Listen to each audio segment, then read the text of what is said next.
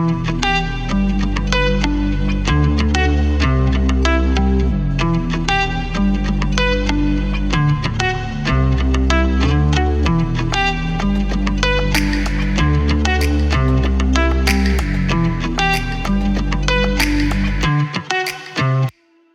everybody, welcome to another episode of the Happy Cast. I am one of your co-hosts, Andrew, and I'm joined by Dylan Roof. He has some epic things coming up that I'm sure we'll talk about later on. And not joining us today, she's DNFing this episode because, after last week, her disdain for 200 milers was, heard loud and clear. So I guess she didn't want to touch this episode. Stephanie is not here with us, and I can't tell you the last time that's happened.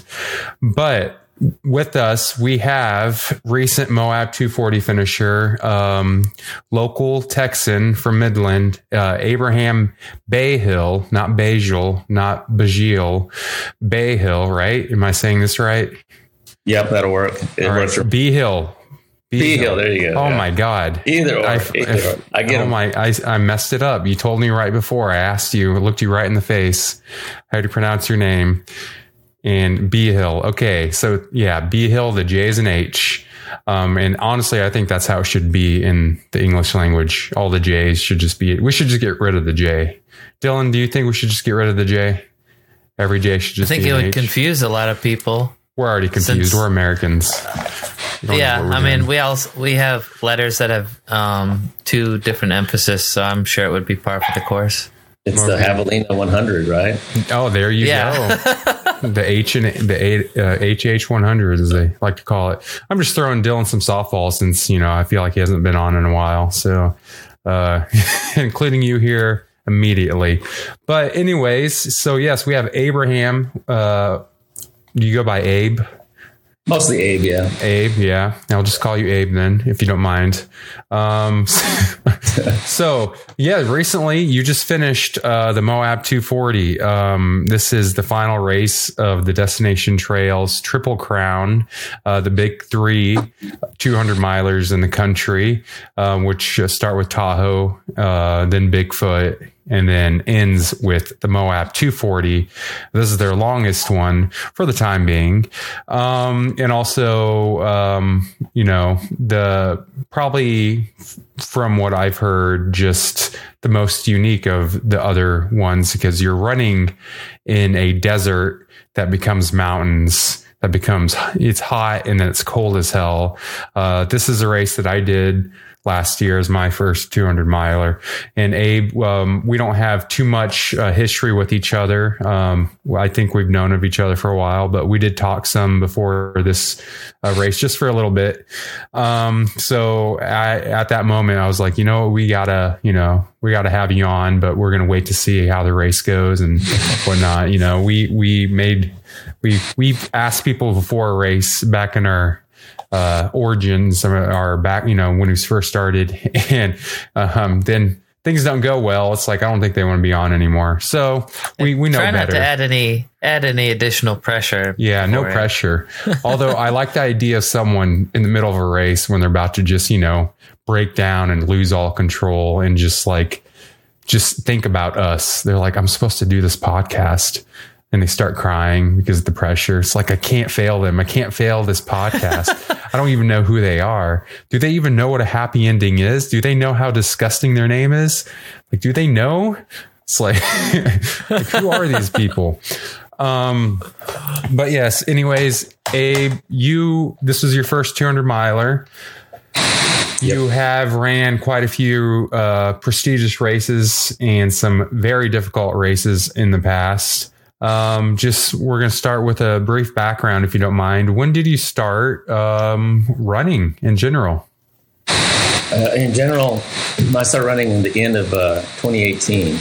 So I want to say I first started running like 1 mile, 2 miles at a time, like in October, maybe September of 2018.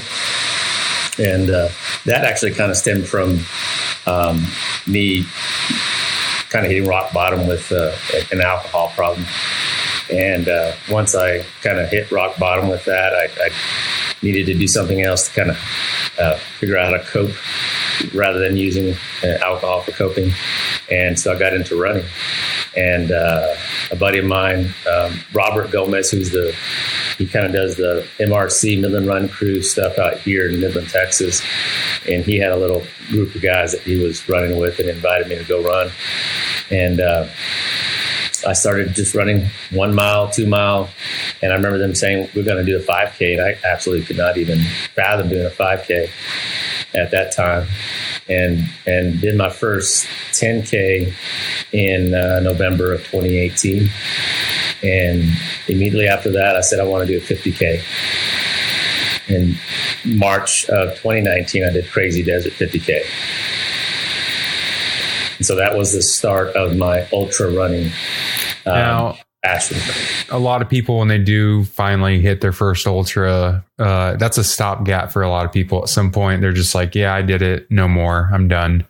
Right. How did you feel after doing your first ultra? Because I can tell you, when I finished my first ultra, I kind of wanted to just sit down and cry.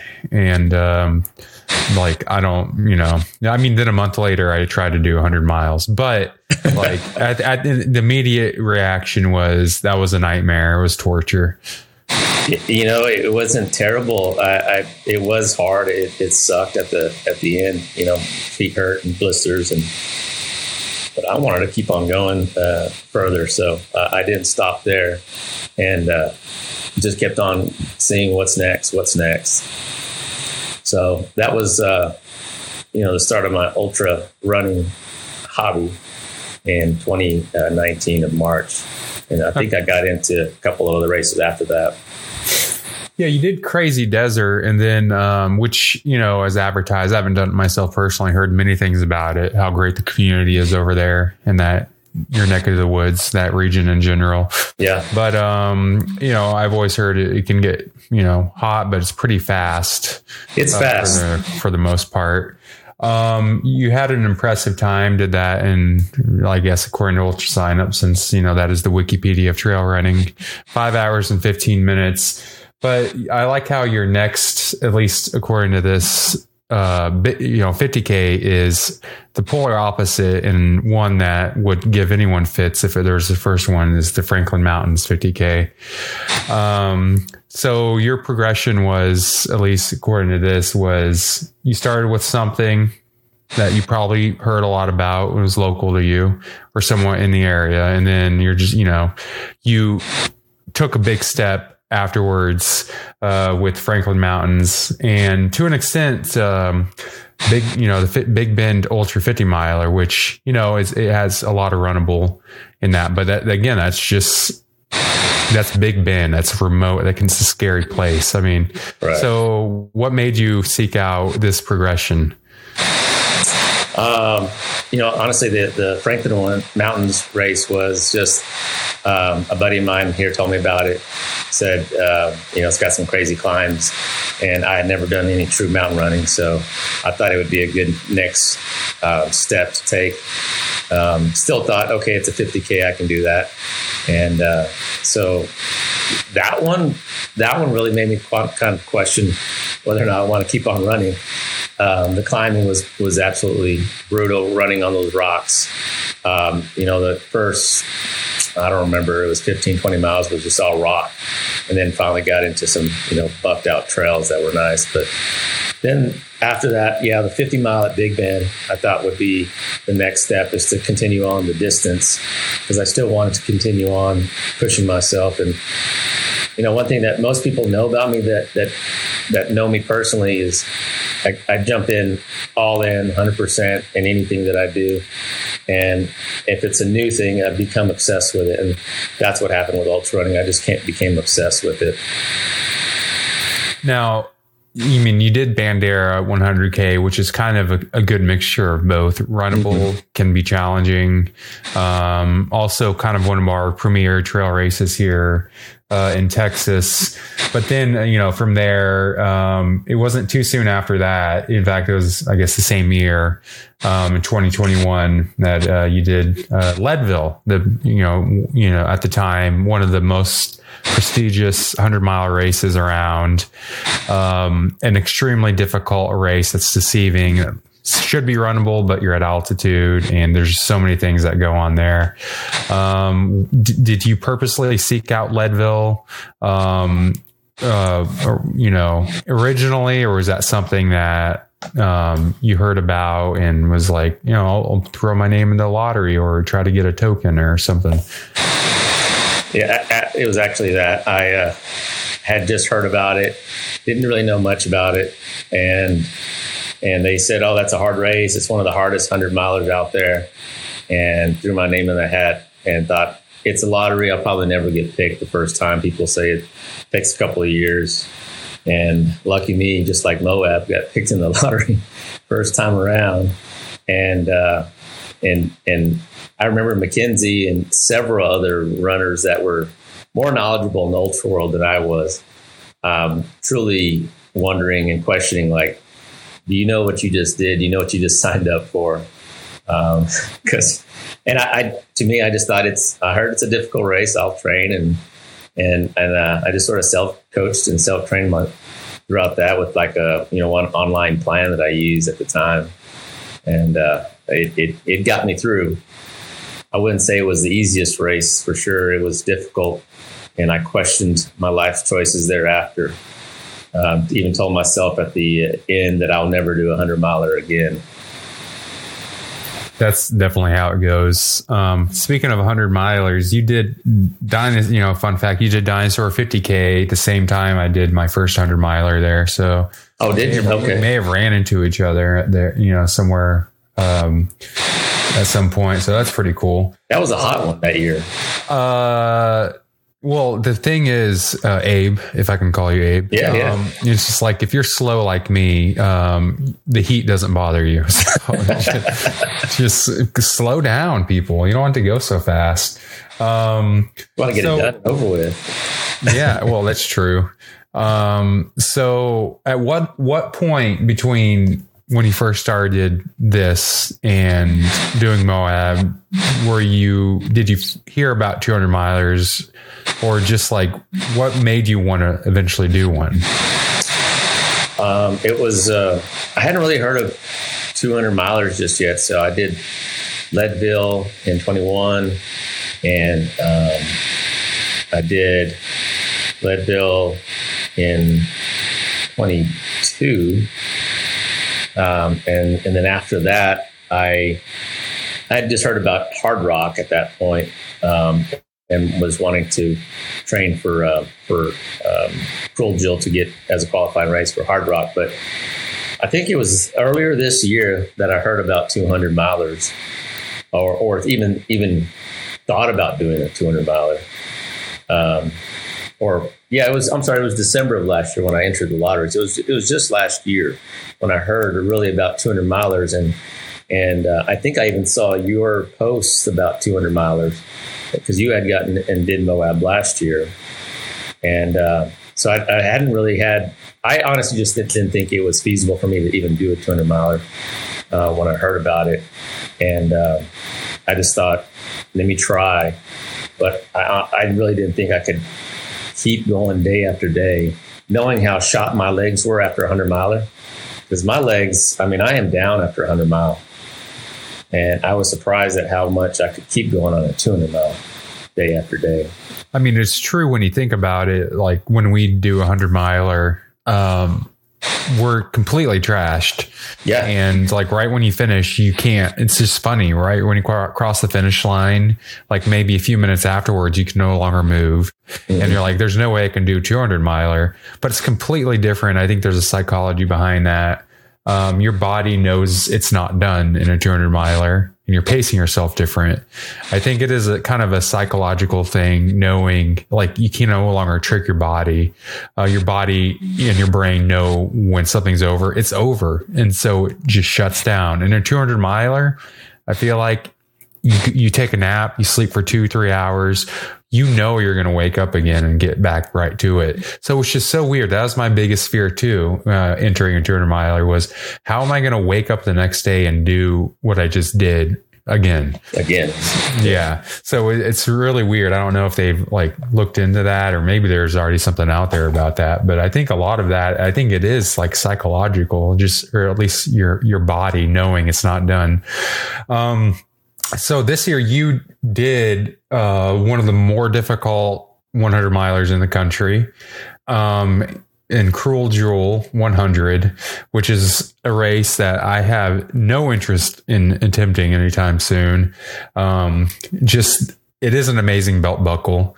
I do like how it looks like a echocardiogram, like an EKG, like just the mountains, just the profile. Was this a race you wanted to do at this point? Because at this point, you already knew you were getting into Moab. I believe the lottery drawing is usually at the end of January. Was this something that you wanted to do anyways, or you did it because of Moab? No, I did it specifically for Hard Rock qualifier. My goal is to, get into Hard Rock one day. And I say one day because it could be years before I get in. But I specifically did it for that, and I have to say it wasn't as, it was hard, extremely hard, but it wasn't as hard as I would have thought. I mean, I was thinking that I was going to probably have to, what was it, 32,000 feet of climbing in 100 miles. I honestly thought it would be much more of a struggle, but it ended up being not terrible, honestly. The worst thing about that entire race is just the humidity. You're in Georgia in May, start at 12 noon in the heat of the day. So that was really the biggest issue for me, was just the humidity. Living in Texas, in West Texas, I don't have humidity out here. It's dry, and I'm from flatland out here in West Texas. There's no mountains. So, that's interesting. You're trying to get a Hard Rock qualifier. You did Cruel Jewel, which, that's an interesting take. I've heard, yes, there's a lot of up, down, but it's not an overly technical trail, which could be good for those that are intimidated by something like that. So, yeah, I've always heard various varying different opinions about the difficulty of Cruel Jewel. All I know is that regardless, it takes a long time to finish, it seems like. And so this is, at this point, I'm assuming this is the longest race, at least time on feet wise, you've ever done. Well, you did Cruel Jewel pretty fast, considering 34 hours. So that's a great time.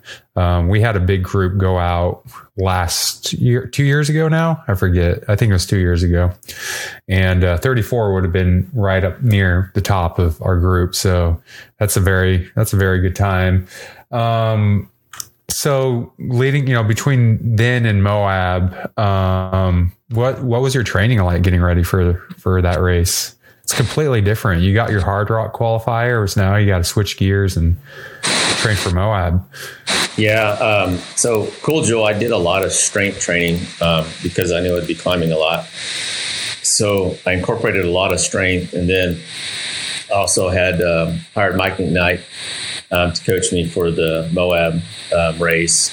And, he also had incorporated a lot of strength for Moab. And so there wasn't a big change between what I was doing before versus what I was going to do for Moab.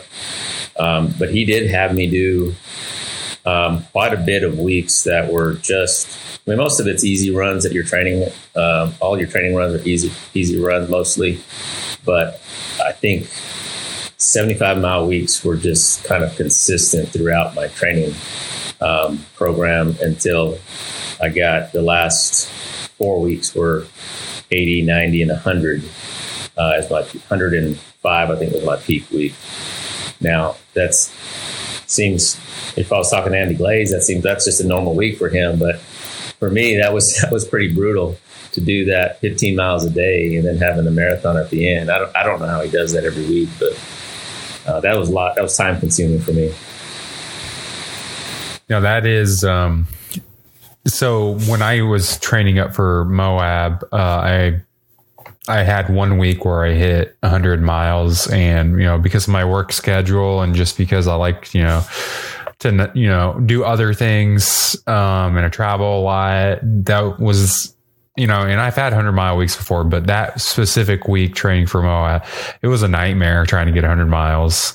I woke up at 3 a.m., which was, I think, good training for, exhaustion, and would do a half marathon every morning and then slightly more on the weekends to get to 100. So, but it was even more so because a lot of those miles I did weighted vest training. Was that something that was ever incorporated into your regimen?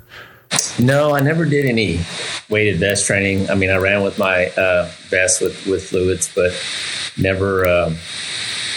I kind of regret it now because I didn't realize how heavy my vest was going to be when I had to fully pack it down with the 2-liter bladder, the 2 flasks up front, and all the gear. It ended up being probably close to 30 pounds on that vest. So my shoulders were killing me after just the first day. And so if I had to go back, I would definitely do weighted vest training to just build up the shoulder muscles for that kind of pounding. Well, that and, weighted vest kind of helps, for those that are lacking any sort of hilly terrain, anything for vert training. So in addition, what did you do for any, vert training? Stair climber.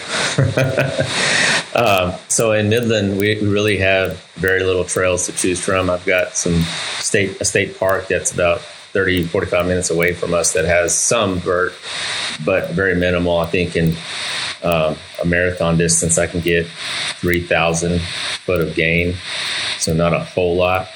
And so mostly strength training, treadmill, and stair climber. That was the only way to get any sort of vert training, and that's what I even did for Cool Jewel.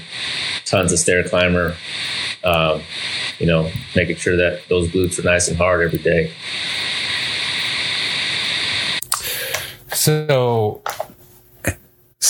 leading up to this race, it was kind of a clusterfuck on when I did Moab, not very, planning very well for getting a crew until kind of last minute. It became a source of a lot of stress and anxiety, actually more so than the race, was the logistics of the race, like what all I would need.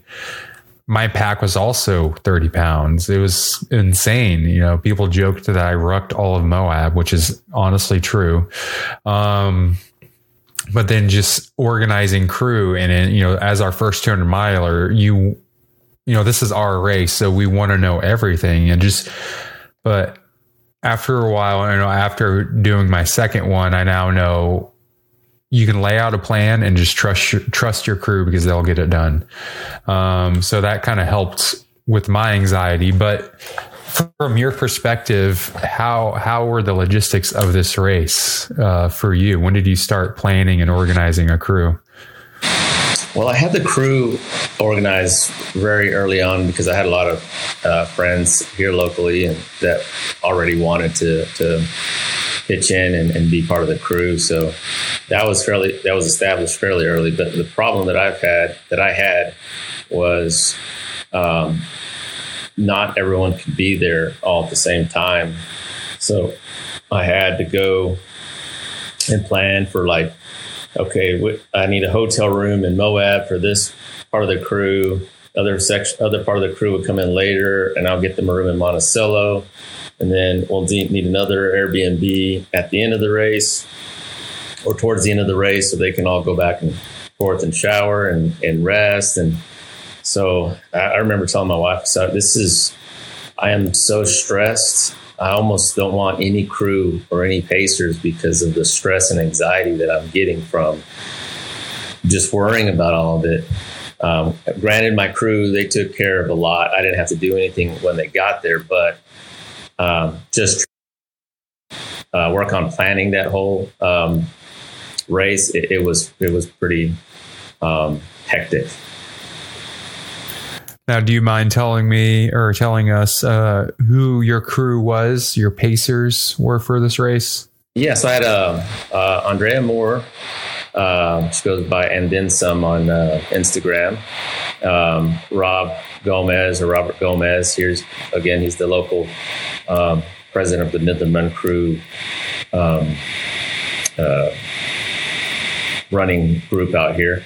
And then another individual, her name is JC Green. She's an ultra runner. She's going to be doing her first 100 miler here in Rocky Raccoon.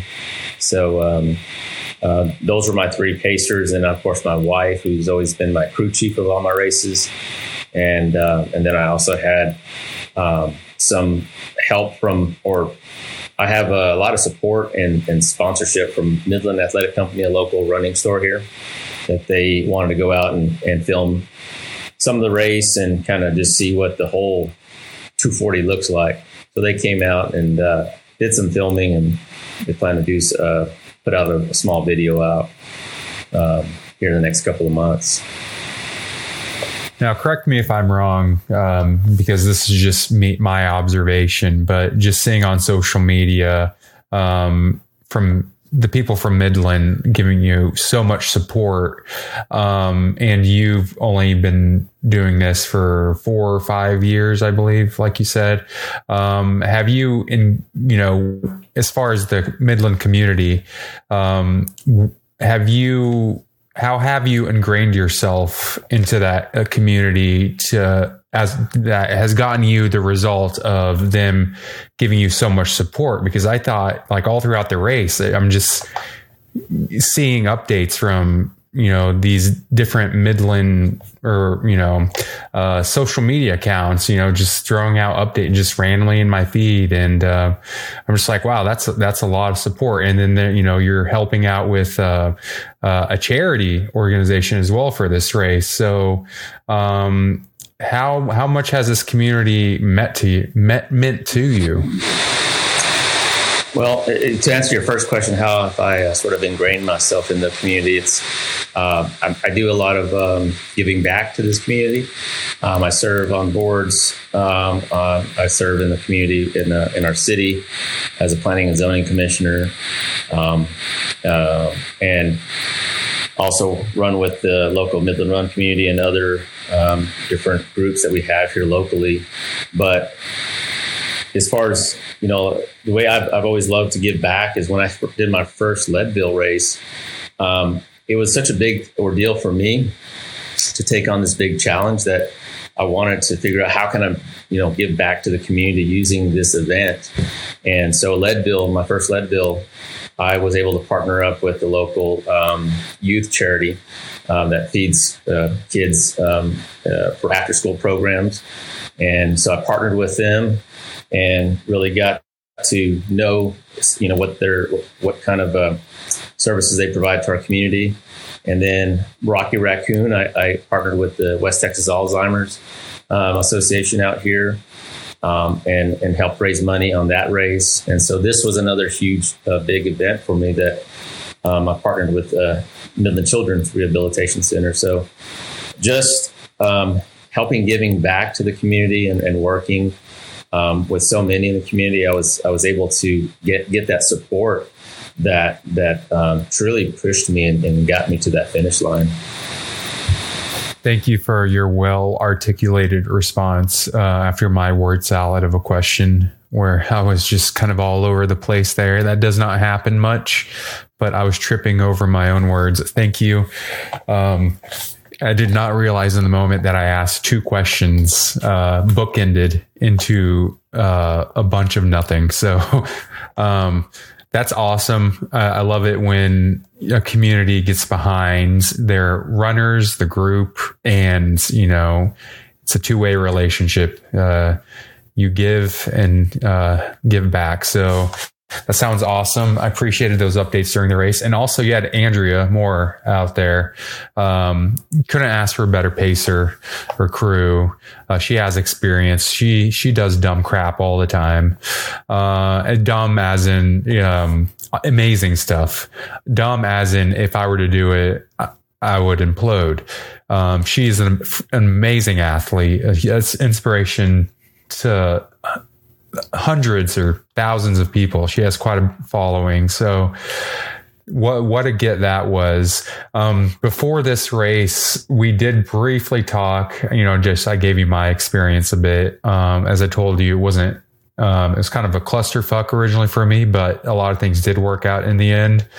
How did from a crew perspective, if they even talked to you about it, how was it crewing you? Did your crew, how did they find it? There I go again. I'm trying to fuck this question. I'm wanting to have a sort of a dinner and so we can all kind of share stories. So we haven't had a chance to kind of debrief and talk about it all, but there was some, they kind of gave me their take on their individual segments where they paced me. And I think they've all said, aside from Andrea, she's just, again, like you said, she's an animal, man. She keeps on going. My other pacers were just telling me they don't know how I kept going. They don't, that segment that they paced me on was difficult. And then they were done for the day. And they said, I can't believe that you had to go back out there and do it again. So I think they were inspired, though. I think they saw that how much the mind can continue to push that body day after day, hour after hour. So I do want to sit down with them and start to share some stories with one another, because that we spent a lot of time together. That's for sure. Now, for this race, Moab, this edition of Moab, they wanted to make things harder because originally, yes, it was the longest of their races, and originally was the longest 200 miler in the country until Cocodona came out.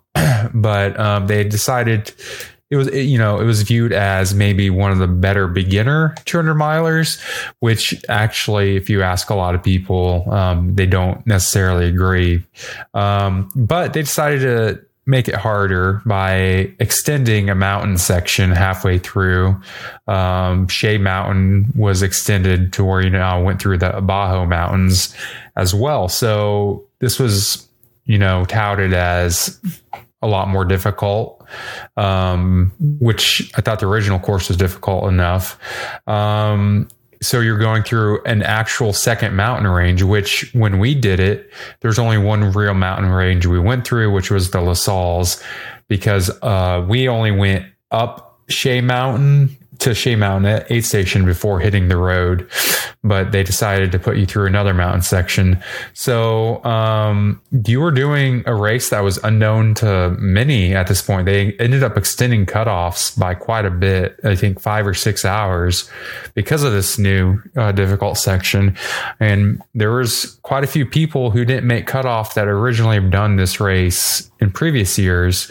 So this was in hindsight, and for those that have done this before, the hardest version of this race yet. So I thought, I was very curious how many would do, because I'm looking to do this race again next year. So what I want to know there, this is not my bright moment. I need Stephanie right now. Dylan, be my Stephanie. Where are you, buddy? You need her. Well, I'm not going to critique your intro. I mean, you did a wonderful job. Yeah. The intro was very eloquent, I would say.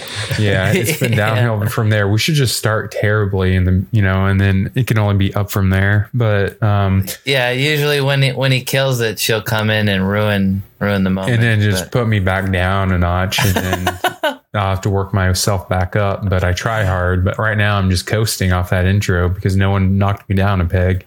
But, so going into a harder race. The hardest yet of that, specific version of it. What was your feeling? What was your mentality? How a lot of people are anxious, a lot of people are nervous. But as you're about to go to the start line, what are you feeling about this behemoth? Man, I didn't know what to feel because I didn't know what to expect. 200 miles is a behemoth. that added section, since I was, ignorant to the fact of what it felt like before, maybe if I was in your shoes and you already knew how difficult it was before, and then they add that extra section there. I will say that was probably my most difficult section, primarily because I was exhausted. So Andrea was pacing me from Indian Creek into Shea Mountain or Geyser Pass, and got into the night. It was our second night, or my second night running, and we just kept climbing and climbing and climbing and climbing until she would run up as far as she could, and she wanted to lie to me so bad to tell me that we were almost there, but we never could get to the top, and it just took forever. Even she got to the point where she said she was so exhausted. And really fast, this is the climb to aid station, or is this the new section after the Shea aid station? I don't even know where the new section was versus the old section. So Shea Mountain aid station is after you do this mammoth, long, never-ending climb, and then you get to a Shea station, which is a massive crew and sleep station.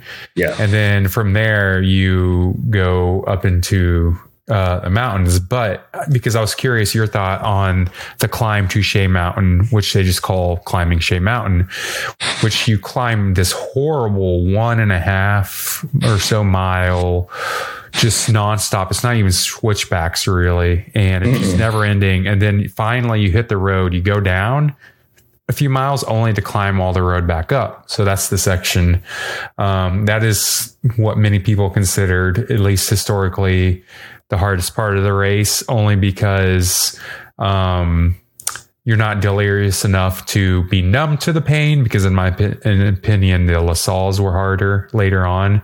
But it was just the first kind of gut punch you got, because I would like to hear your opinion. The first 100 miles, first 90 miles, other than a lot of slick rock, wasn't too challenging, nothing too big you had to climb. So yeah, I'm kind of curious, how did the first section from the start up until like Indian Creek, I guess, go for you? That section is kind of, just a gut punch to many people, because that's the first time you really have sustained climbing. And that's about 110 miles into the race, because before that, the first 100 or so miles were kind of not, a lot of slick rock. It was a lot of hard surfaces you're running on, but nothing substantial as far as climbing. So I was curious what your thoughts were on the first,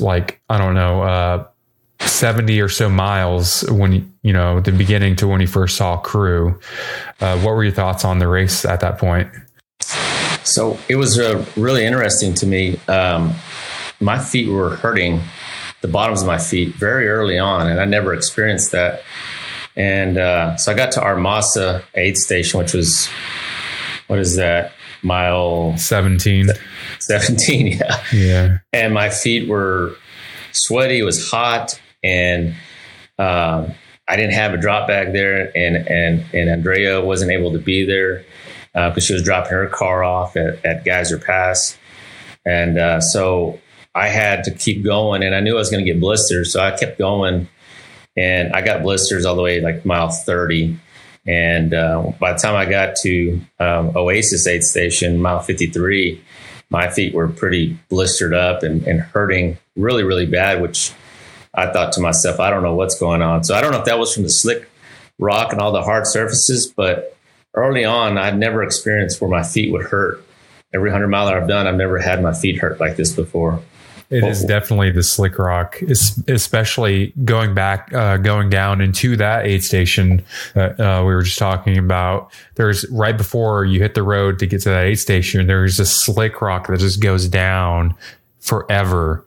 And last year when I did it, I ran with a guy who said he hurt himself or something, and like did something bad to his leg coming down these. So I was like, oh, that's great. I'm a heavy guy. That was miserable. And that was only 16 miles in at that point. That slick rock hits you hard like no other. And which is why I think, yes, elevation profile wise, this race doesn't look as intimidating as the other ones, but it's the surface. There's hardly any actual trail in this race. Right. It's a lot of hard surfaces that we're not used to. So yeah, definitely curious, the feet were an issue early on. What's your mentality at this point? I was pretty devastated. Honestly, I was pissed. I was really pissed and furious that I didn't have a drop bag. I couldn't change my socks and shoes because I was thinking I need softer shoes. So I was telling myself, leaving Oasis, I still got another almost 20 miles just to get to Indian Creek. And it was dark and cold. I think got down to like 28 degrees that evening. And I was pissed. I couldn't believe how I feel like I was not going to end up making it just because of my feet. But got to Indian Creek, sun was there, sun was up, and finally got to see Andrea and some of my crew there, and was able to get change of shoes, clothes, socks. That helped, but still, I told her, I said my feet are hurting bad, and so I struggled from that point on. And when you say struggled from that point on, are you saying that this was something? Yeah, this was a problem early on, and you're saying that it just never really went away, and it's just something that kind of stuck with you. So did your mentality change from, oh, I'm running this race well, to now I'm just trying to problem solve and keep this issue at bay and just try to survive this race? I'm curious if you ever switched from running this race well to just, I need to survive this race, like many others during their first 200. It turned into survival mode right around that time. Honestly, it was too early, and that's why I was so frustrated and angry that I wasn't able to. I had a goal, 90, 95 hours roughly, and I threw that out the window real quick. It became a game of surviving, like you said, and I still wanted to do sub 100 at least. So, we were trying to run, but my feet were they were in pain. It's this race, Moab, like I did Cocodona, my feet were far worse throughout all of Moab, which is funny because Cocodona is just a rock garden for most of the race. But I really do think it's just the slick rock and the unrelenting flat in the middle of the race. So you do Shea Mountain, you do the Bajo mountains, and then you are on kind of this unrelenting Jeep road for what seems like a lifetime, which is a lot of people's low moments. On hurt feet, sounds like we both had that problem.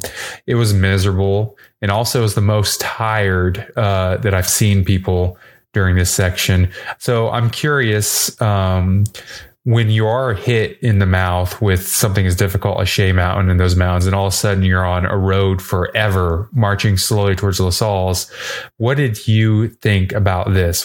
Did you find this as a break, like reprieve from the difficult sections before, or was this a nightmare like a lot of us thought? It was a death march, honestly. I thought it was horrible. And then the road to Needle, what is it? Needles Aid Station. Yeah, the Needles Aid Station from Dry Valley. It was all sand. And I remember one of the runners saying it wasn't like that last year.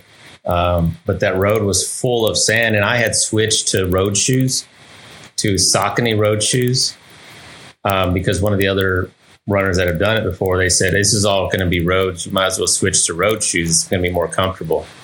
Bad idea, because I had sand that I had to keep getting out of my shoes every 3 miles. And it was turning into just, it was tearing up to my feet with all the sand, and had to stop quite a bit. And it was in the middle of the night. And I know Andrea was getting kind of frustrated with it too. So yeah, that was a death march all the way. on that road section.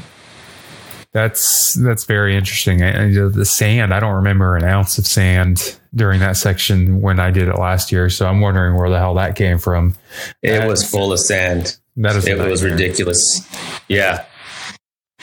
And then when we got to the Road 46 aid, where it was supposed to be, we got there and there was nothing there.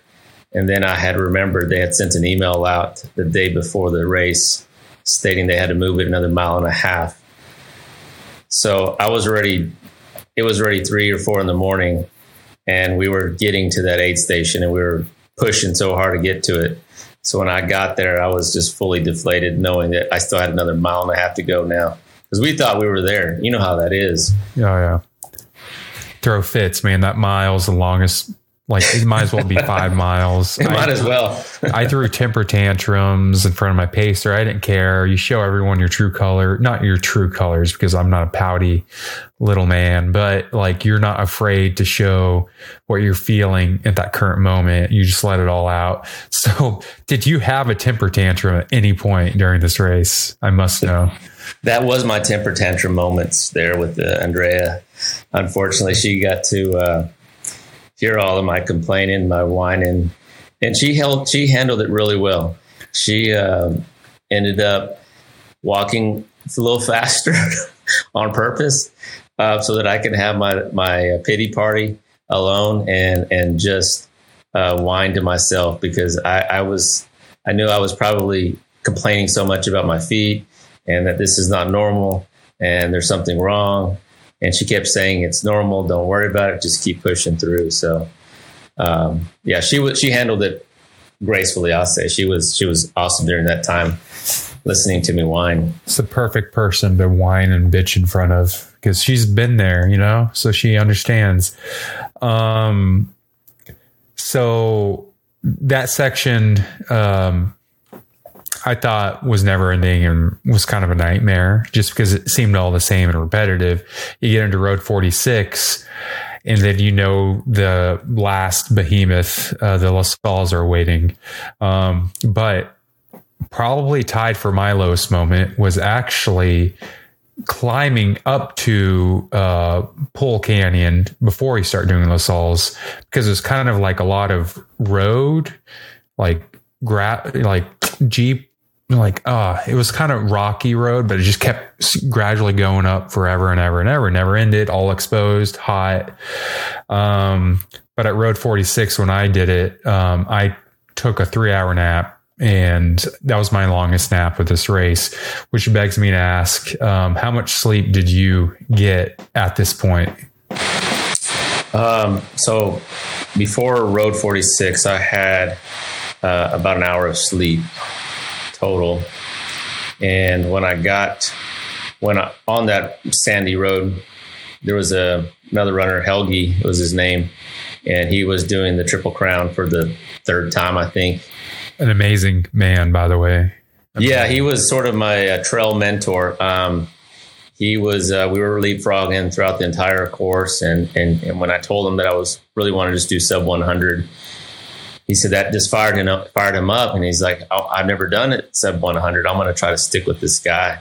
So we were just going back and forth. So finally we were almost there at Road 46. And he said, you need to take a 3 to 4 hour nap, because you're going to go into the hardest section. And I was only planning on another 1 to 2 hour nap. So I took his advice. But when I got there, my crew took my shoes and socks and vest off, and I started going uncontrollably shivering because it was so cold. They threw me in the car, and then I shivered for another 2 hours, tried to sleep, and I only ended up sleeping for maybe 15 minutes or so until I went to the restroom, and Helgi's truck was parked next to the porta potties there, and he was just getting up from his nap, and he said, if I asked if I slept, and I said, no, not really. And so he gave me some melatonin. And so I took that, and he said, go back to sleep and sleep for an hour. So I ended up sleeping for about an hour after that. So had about a 2.5 hours of sleep at that point, going into the La Salles. So I think I remember when we talked, I told you the La Salle section itself felt like there was no way out because that is trail. There's no way to go other than forward or back. And if you are hurting and moving slow, it is dangerous. It is dangerous for many runners. There are people stuck up there that have to be helped down. And it's about an 18-mile section from Pole Canyon to Geyser in the heart of La Salle's. My feet were definitely hurting, and this section felt like it never ended. So I'm curious, what are your thoughts on this section, and how did you power through it? Well, you're right. When you first start, it's rocky, extremely rocky, and it was completely exposed. So it was really hot, and my pacer actually ended up running out of water about a mile before we got to the aid station. So we got to that aid station, and after Pole Canyon aid station, that's when it really, a lot of climbing, as you very well know, but it was not an established trail and very dangerous. You could easily fall. Obviously, Andrew Glaze fell and got a concussion in that same section, but my pacer almost fell off the mountain as well. She had her poles, and it was a small ledge that we were on, and I was just telling her lean into the mountain, and her pole went a little further out of the mountain and off the ledge, and she slipped and was able to catch herself. But yeah, that was that 31-mile section from Road 46 all the way to what is Geyser. That Geyser Pass. Yeah. That was, I think that to me, that was the hardest section of all. Mostly it's scary. It's very scary. Yeah. It's the first time you actually feel exposed. To the left, you have just a drop down the mountain. To the right is just the mountain keeps going up. Right. Because they're kind of like not at the top because it gets up to 12, 13,000 feet. You're right around 10,000 feet on the side of a mountain, and there's nowhere to go but forward. It can be terrifying, especially when they have bad weather. I heard this year you guys had some pretty decent weather. Did it ever get too hot or too cold for you? It was decent weather. We did get some snow, but it wasn't terrible. Most of the sections that we had were more slushy snow, so it wasn't slick. And then the only time it was really hot was the last day on Tuesday for me, getting into Moab. Again, that is fully exposed area, and then you're all on that rock going down into Moab. But otherwise, I'd have to say that it was good weather, fair weather for this entire race. When you did finally hit Geyser Pass, was there a sense of relief knowing it was quote unquote all downhill from there, like a lot of us experienced? Yeah, there was a lot of relief. I was almost too confident, thinking, okay, I'm done. And I just told my crew, I'm going to take an hour to sleep. Because we got there around 11:30. I said, I'm going to take an hour sleep. And so I ate another cheeseburger. It's probably my 15th cheeseburger. I ate a ton of cheeseburgers. So I ate another cheeseburger. I think it was my last one there. Slept for an hour. Still really wasn't able to sleep again. Took me a while. So I was in the car for almost 2 hours until I could fall asleep. And then got back at it, and I knew at that point I knew it was technically downhill, but there was still going to be some climbs in there. Yeah, it wasn't just the fact that, there was a little bit of climbing. I do remember you hit once you climb down the La Salles after a few miles, you actually hit what I swear to God was the first actual dirt trail of the race. I remember with my pacer, it's small, it's short, it's brief. It disappointed me. It did not last long. But I remember it comes out onto actual concrete restroom, like an actual building of restrooms. I'll never forget that. It was my favorite part of the race, but only lasted like a mile and a half or 2 miles. But what got me, though, Porcupine Rim was a nightmare for me. I knew it was downhill. I did not expect more solid slab rocks just tearing up my feet. I threw temper tantrums here. How was this section for you? Because I think I remember seeing video from Andrea of you guys running. Were you with Helgi at this point? So Helgi, after the last aid station, I was sort of run walking. It was in the morning still, and Helgi was behind me at the time. So I had taken off from Geyser Pass sooner than he did. He was going to take another 2-3 hours sleep, and it wasn't until probably there was 13 miles left, and then Helgi comes with his music blasting. I could hear him coming up, and he was in the zone, and stops me and says, "Hey, bro, are you going? We got to keep going if you're going to do the sub 100." And I was defeated. I said, "Man, I'm hot. I'm tired. I don't care anymore. I just want to finish. I'm just going to finish when I finish. I don't care about the sub 100 anymore."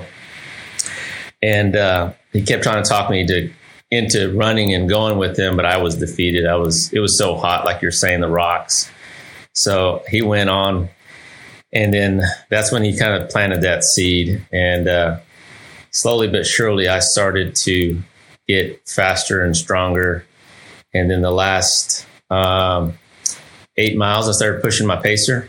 I was pushing him so hard that he ended up saying he couldn't keep up with me anymore, and that I'm going to have to go on by myself. So he told me, go get your buckle, go get your sub 100. And I took offline from there. So the last 6 miles, I don't know, my feet didn't hurt. Everything went, no more pain. I didn't feel anything. I just felt like I was starting the race from scratch again. So that last section, the last 6 miles, you said you took off, ran off from your pacer, which is always an epic thing to do. It's no better feeling than, especially after 238 miles or so, 235 miles of dropping somebody, especially somebody you love and hold dear to you. No better feeling than that.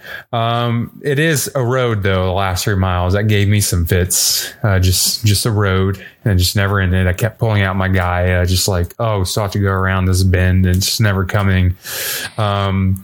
So did you run this in by yourself, or were you with Helgi at this point, running into the finish?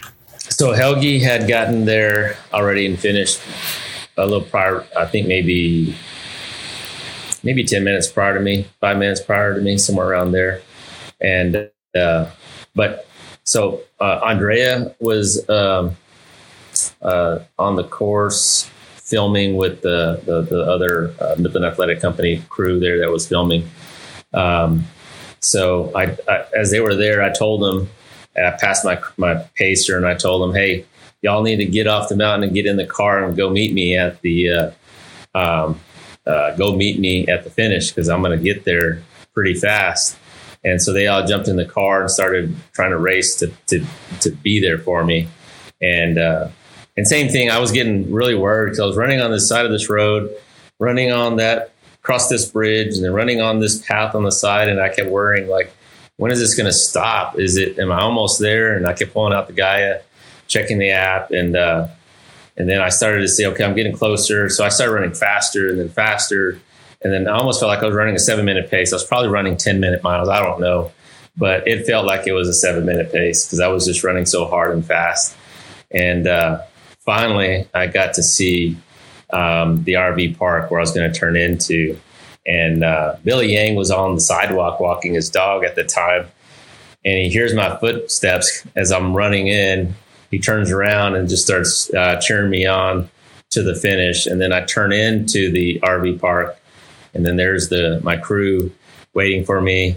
And then my wife runs into the finish with me. And then the crew is there at the end waiting. So it was poetic, honestly. It felt just, I don't know, there's really hard to put some words to that finish.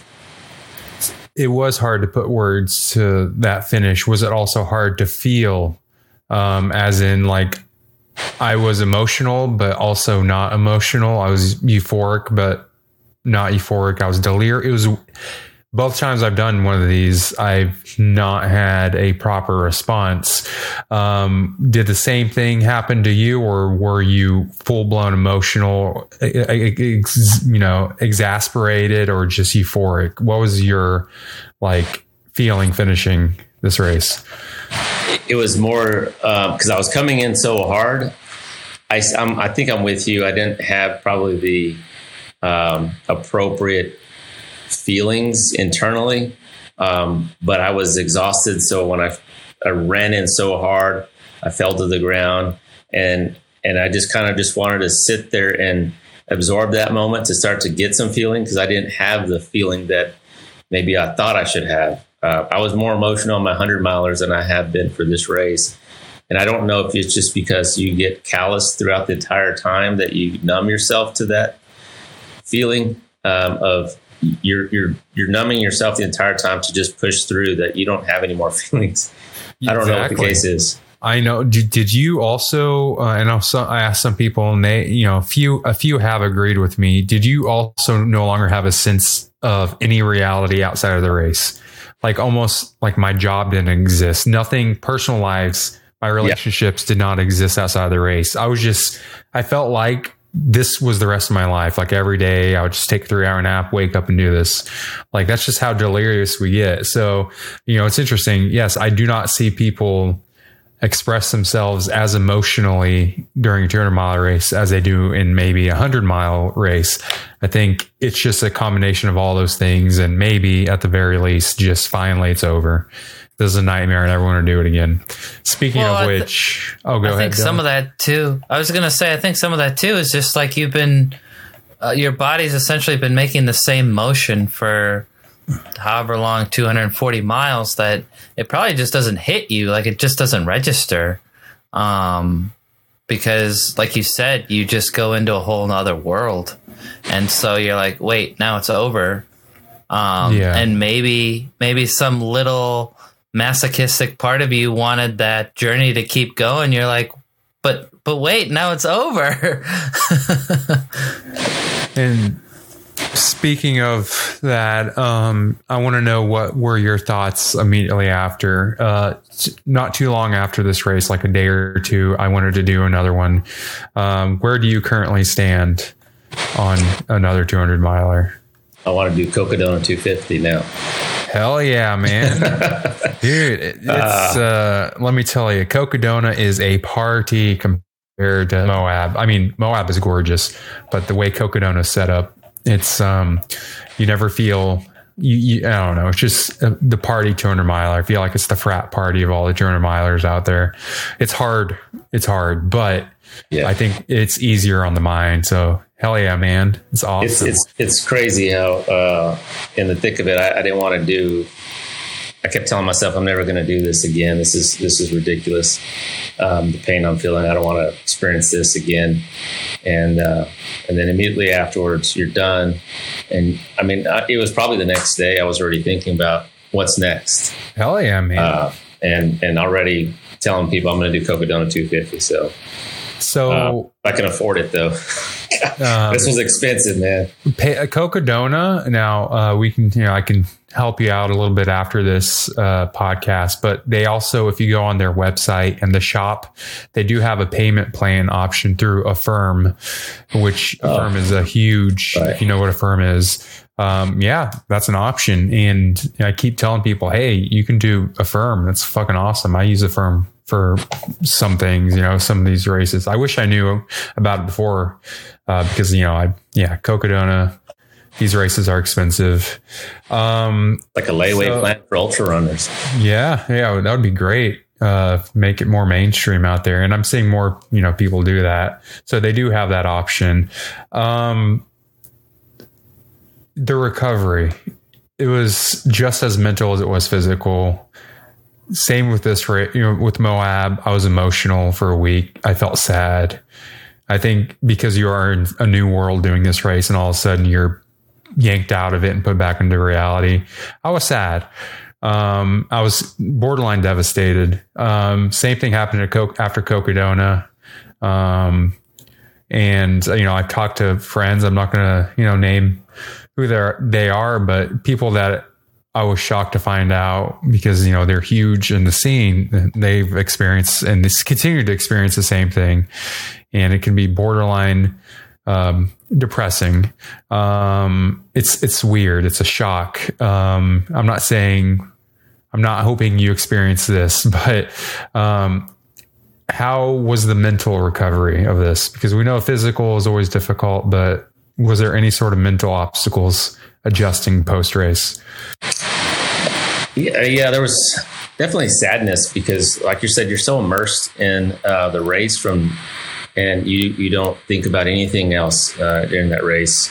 You literally don't think about anything but one step in front of the other, what I'm going to eat. And it's just the race is all your mind is focused on. And then afterwards, you now have to get back to reality and focus on other things and focus on recovery. And there is some sadness because it's like you lived this different life for that time period. And it was great because there was so many different, it was an emotional roller coaster that was associated with that.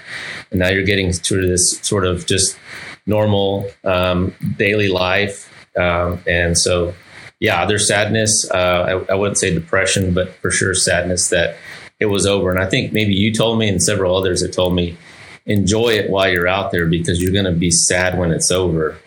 And that holds true. I was definitely saddened when it was over.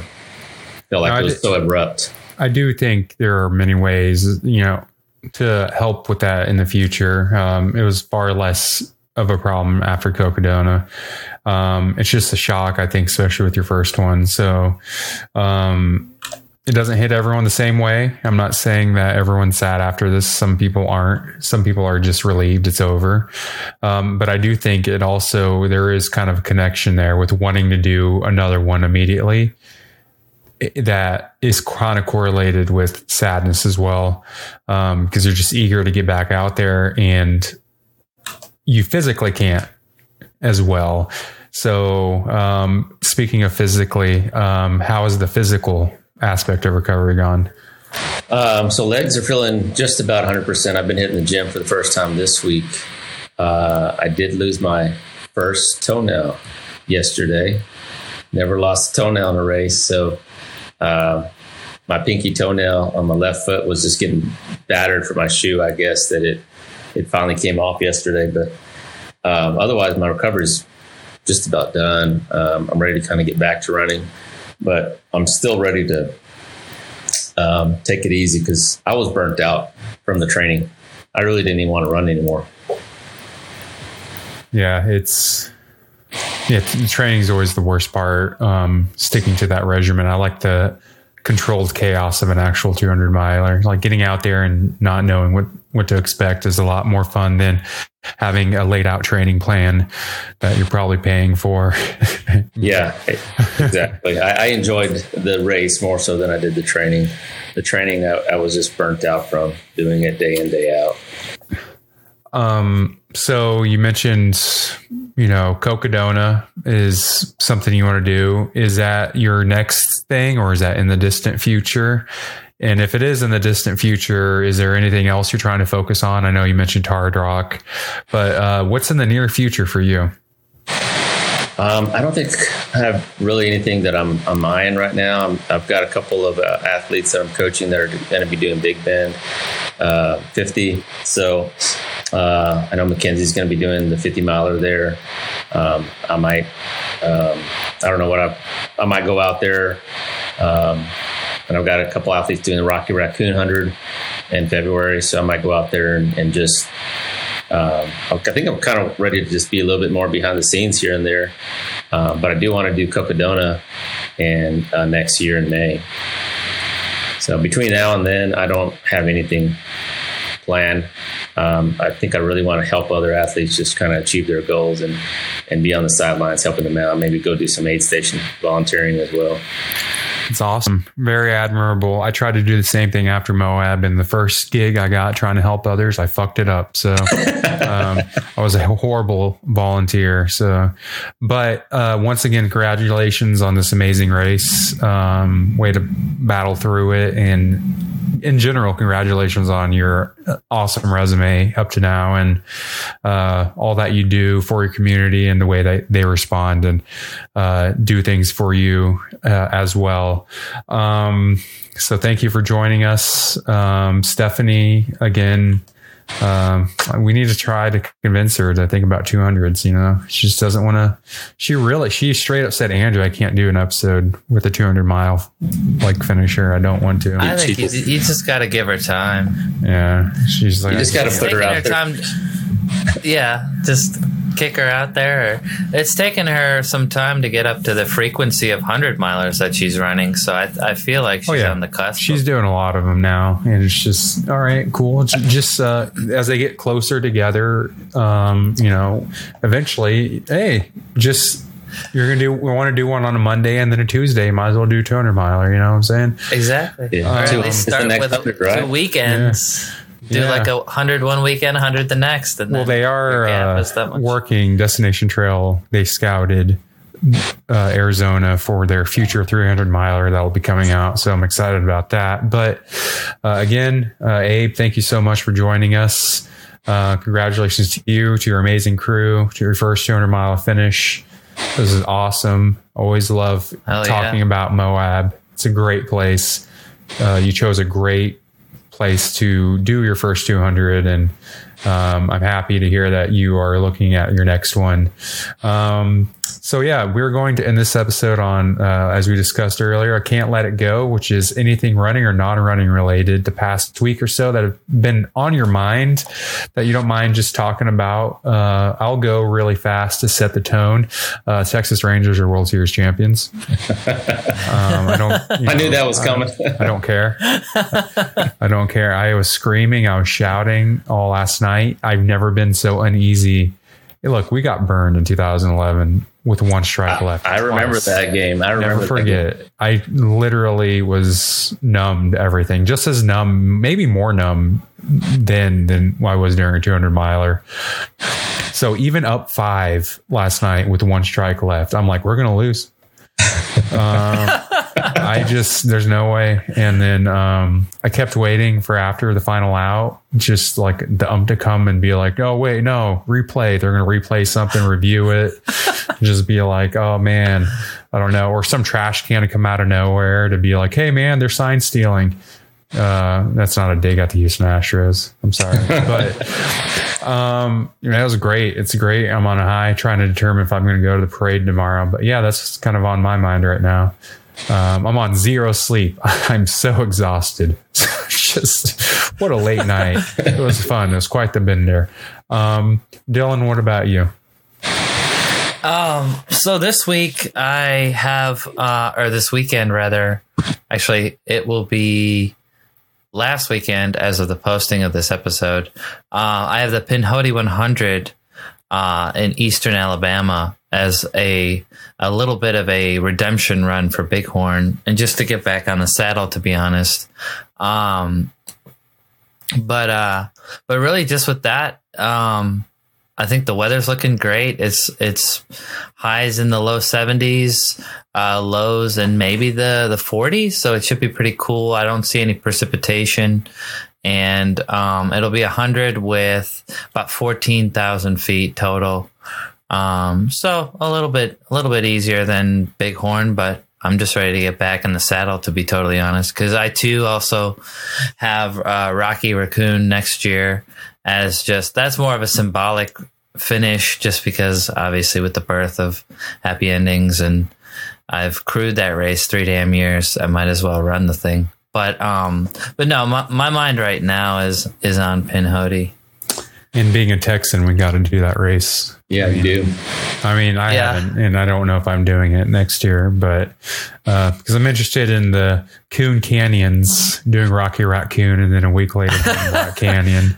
So that's my thing I'm creating. I may join you with that for maybe 2026. That sounds fun. Yeah, I may not do it next year. We'll see. But and also on that note, good luck to Jen Kirkpatrick and Jordan Van Gundy or Gundy. I don't know. And Jessica Donahue, too to throw some and other Jessica. names out there. Sorry, I could not be there. I was supposed to be there, but work decided that I need to make more money, and I don't have PTO. So, wow, thank you. So, Abe, we'll end with you. What can you not let go? Cocodona, man. Ever since I finished Moab, I've been watching a ton of documentaries on Cocodona 250. I watched Chad Wright's recently, and just can't get it out of my mind. So I know it's there, and I want to do it. So that's Love next. It. I will gladly talk to you about Cocodona. Obviously, there's a lot of people you can talk to about Cocodona, but it is a party. Also, if you want a full in-depth analysis of the course, our podcast, I did a pretty long 2-part one going by each section. If you're interested in that, check that out. And anyone interested in Cocodona, those are actually 2 of our most popular episodes. So I'm excited. I'll be at Cocodona. I'm not running it again, just crewing and pacing. So I'm excited to get back out there and do those aid stations, man. Oh man, let me tell you, there's this one aid station. It's like a throwback to a 70s, like, I don't know, mid 70s disco lounge. It's just, I can't wait to go back and not run it and just chill. I mean, but I am having FOMO, would love to run it again. So yeah, that's great. I hope you rest up and get ready for that race. I'm excited for you, and thank you so much for joining us. And Dylan, good luck on Pinhoti, and give Mo some hard miles. Give him some hard times as well. Just talk about the Texas Rangers in front of him, piss him off a bit. Fucking Astros. We'll see. He's going to be stuck with me for 30, maybe 40 miles. So Abe, as we end this episode, is there any last shout outs you want to give or any recognitions? Just shout out to Midland Children's Rehabilitation Center. Again, they've been a great organization serving the West Texas community. So thank y'all for doing what you do day in, day out, and serving these children. It was awesome seeing the updates regarding that throughout the race. Thank you, everyone, for joining us. As always, this is Happy Cast episode somewhere between 80 and 100. Until next time, we'll see you. Happy endings. Happy endings. Happy endings. Mo knows. Okay, I was waiting for that. Mo knows. He does indeed.